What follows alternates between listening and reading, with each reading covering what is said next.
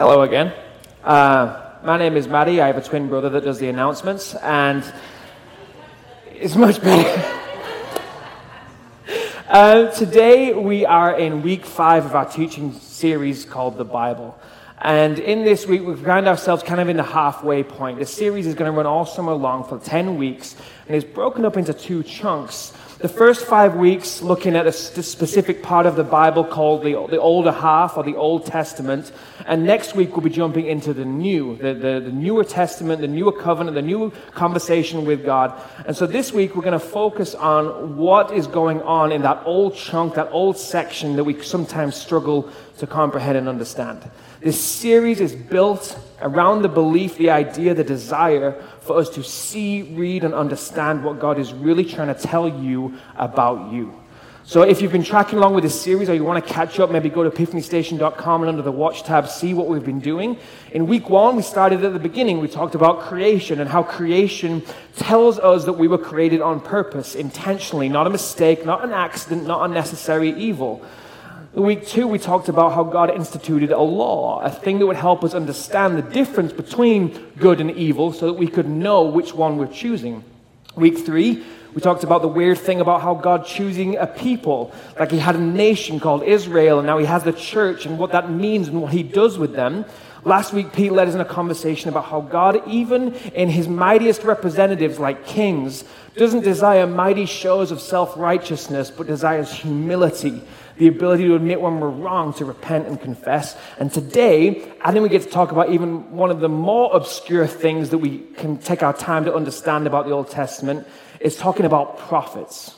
Now, it's these things like creation and law and Israel and kings and prophets and a lot of the stuff in the Old Testament that drives a lot of us to disregard the Old Testament. It's one of those things that, like, it's just the prequel. Nobody wants to see the prequel after they've seen the sequel. I mean, why would you go and watch the Hobbit trilogy after you've seen Lord of the Rings? It's not as good. It doesn't match up. And how can it compare? Yeah.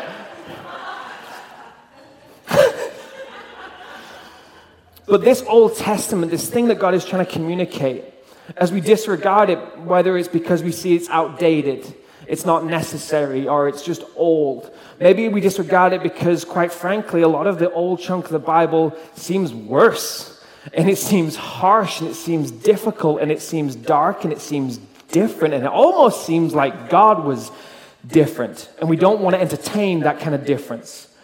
What we're going to do today, and all we're going to seek to accomplish, is understand why it's there. Why it's there in its entirety, and why it would seem that God was maybe not different, but doing something very, very different.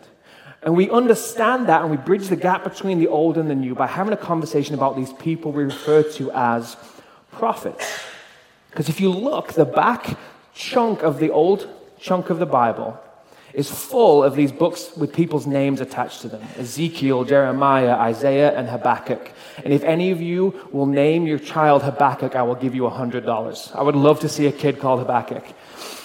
But all of these prophets are there because they want to communicate something really about what's gone and what's going to come. A prophet, then and now, is someone who is given a very specific message from God that he wants to have relayed to his people. It's usually very specific to a very specific people at a very specific time. And it can be predictive about what's going to happen in the future, or it can be kind of revelatory in that it's kind of what's happened or currently happening. It can be words to share. It can be a vision. It can be a story, whatever it is. But it is usually at a time when things are bad. It is usually at a time when God's people have maybe lost direction, and maybe they're letting evil run rampant. And so what we're going to look at today is one of these people, is one of these prophets. His name is Isaiah, and Isaiah was born at a time, lived at a time when God's people were very much choosing anything else over God. So he had a very specific message to them, a very specific message about how he was going to discipline his people, like we talked about in week 3, but also how he had a grander plan in mind, something that he was going to reveal to the whole world about his plan for a world that had gone awry. So we're going to be in this book called Isaiah, and you can follow on the screen behind me with the text. But if you want a Bible, you don't have one you understand, we have a stack of them at the welcome station as a free gift to you for being here with us today. We're going to be in Isaiah chapter 9. And chapter 9, verse 1, it kind of starts off after God's spoken about this discipline of his people. He says this. He says, "Nevertheless, that time of darkness and despair will not go on forever. The land of Zebulun and Naphtali will be humbled, but there will be a time in the future when Galilee of the Gentiles, which lies along the road that runs between Jordan and the sea, will be filled with glory. The people who walk in darkness now will see a great light.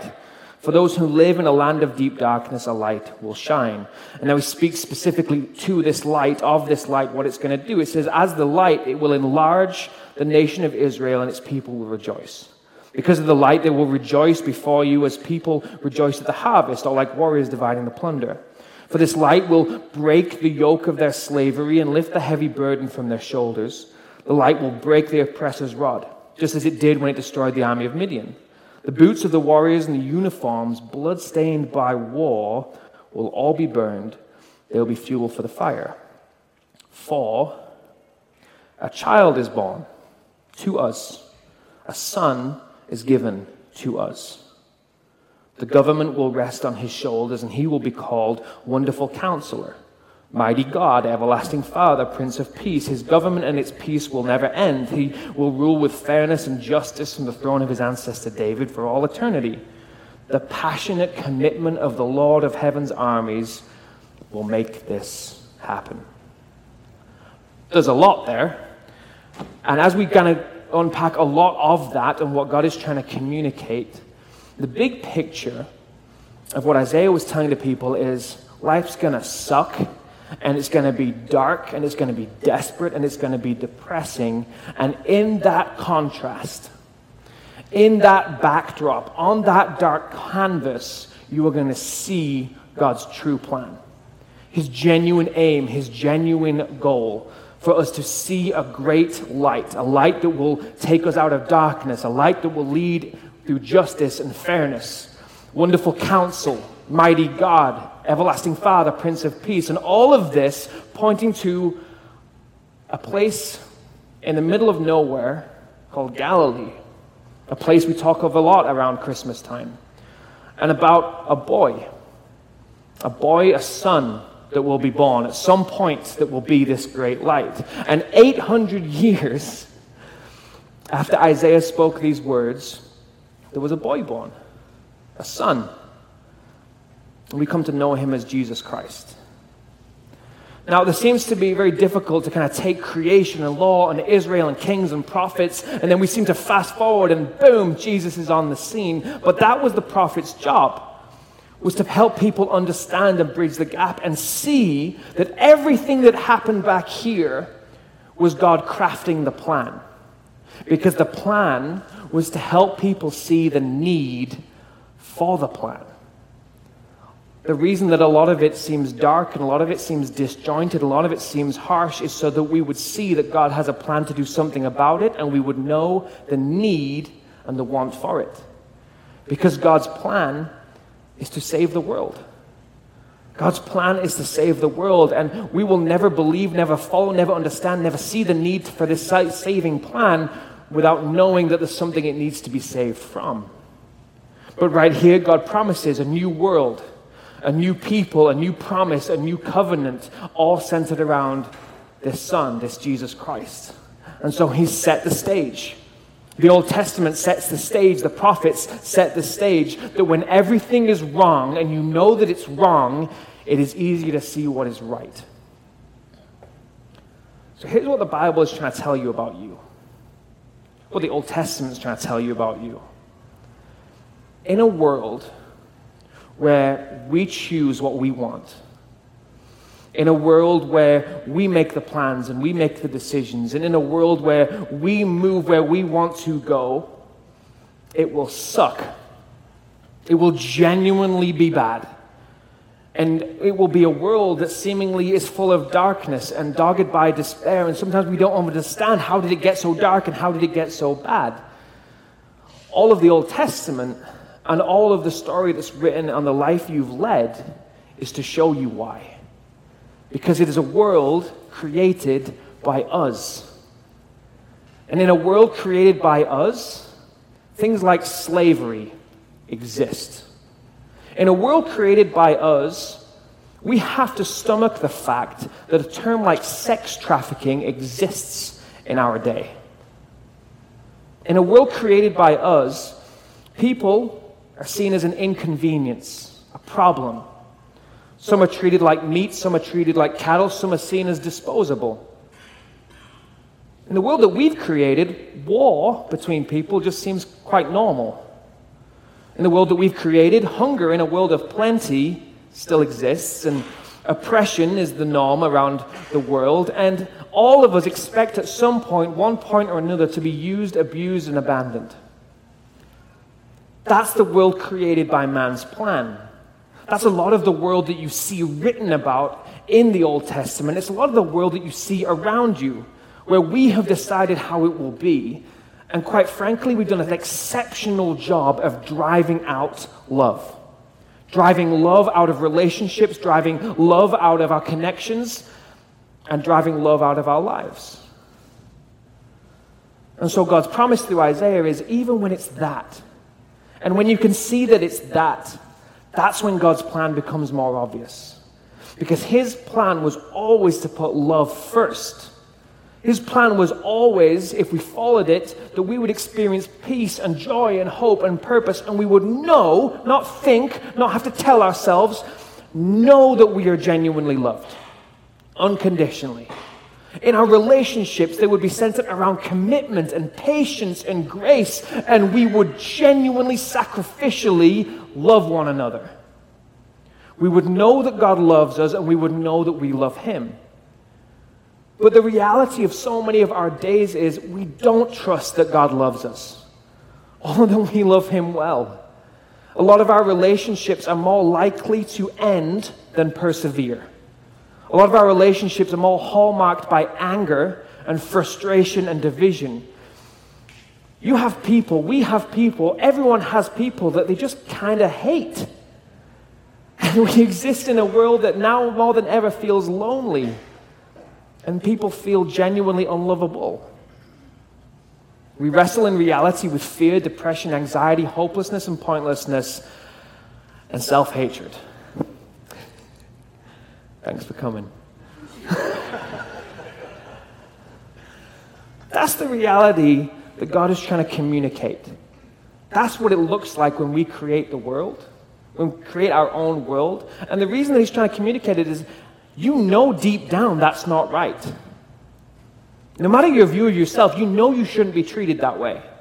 You know you shouldn't treat others that way. You know what is right. You know that love should come first. And so God, against this dark canvas in which we look around and we see nations perishing, communities perishing, families perishing, relationships perishing, and people perishing, he says, that's what happens without me. That is what is always going to happen on a global scale and on an individual scale within you without me.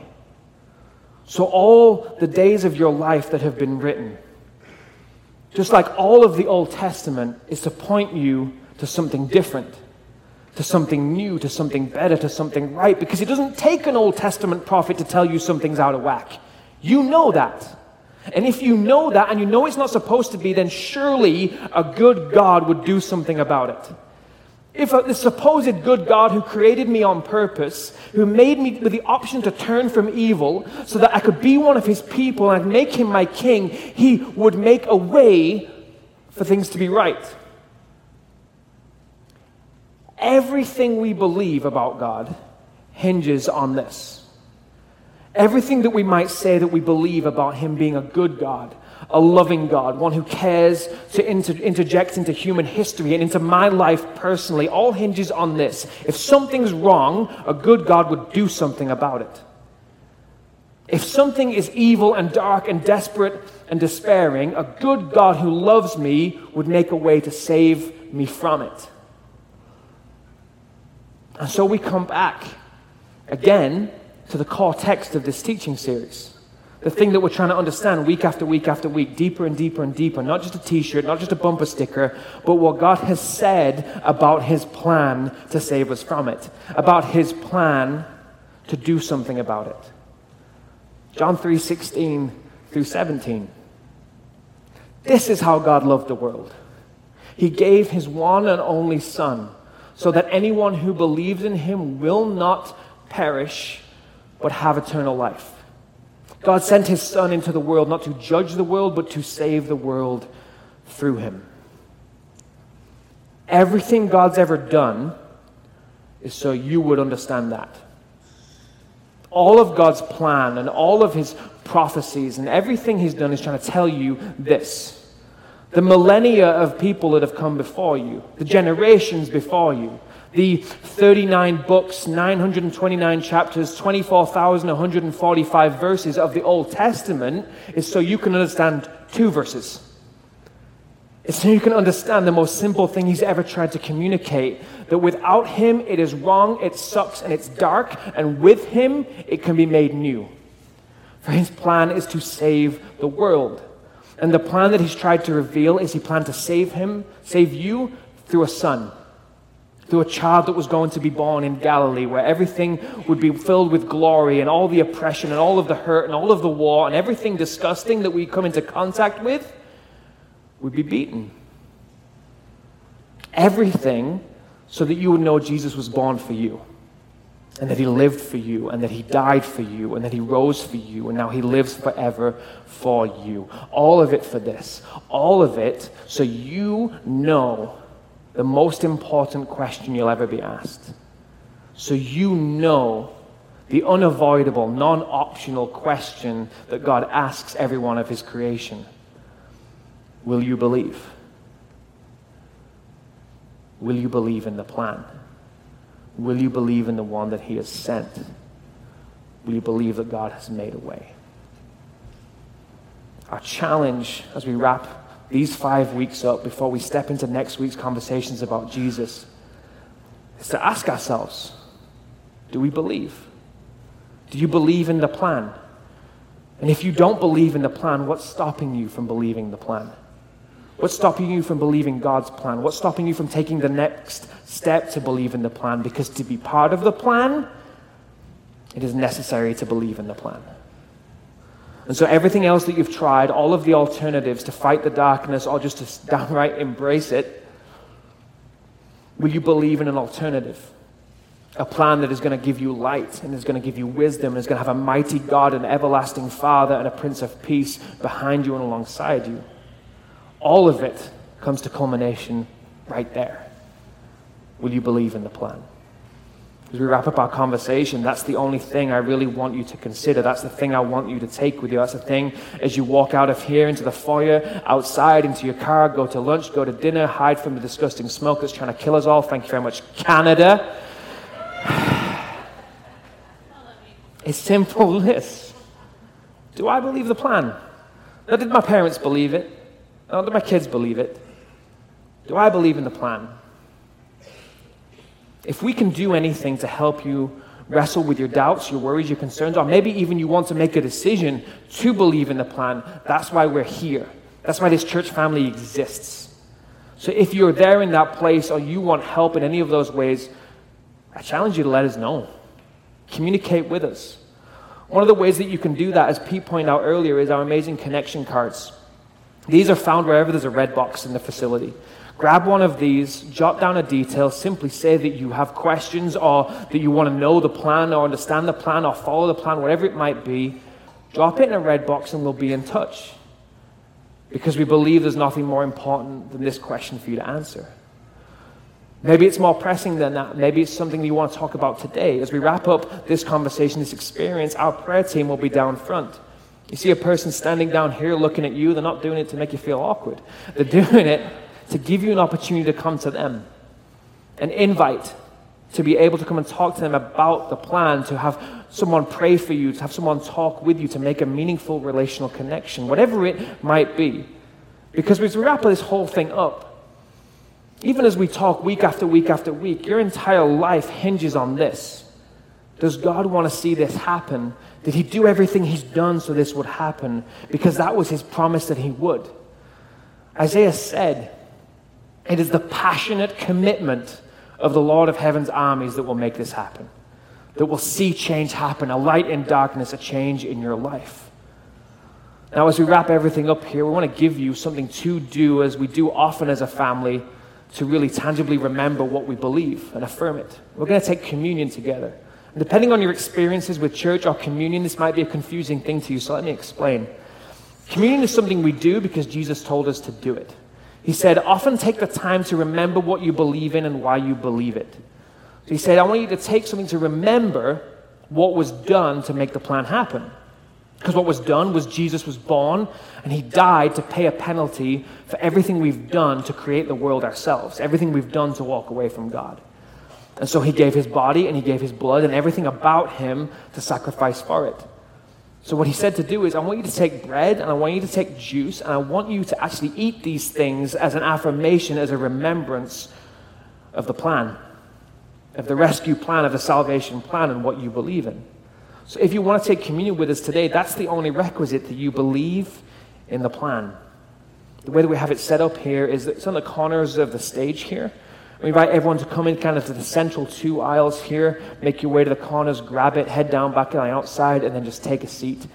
And you can take it whenever you want, but I really invite you to make this a part of having a conversation with God about the plan, about what you believe, about your purpose, about how you are made for good, to be one of his people, to have a heart that's made humble. The music team will play a song, followed by another one to give us time to sit in that if we want to, a time to sing in response if we want to.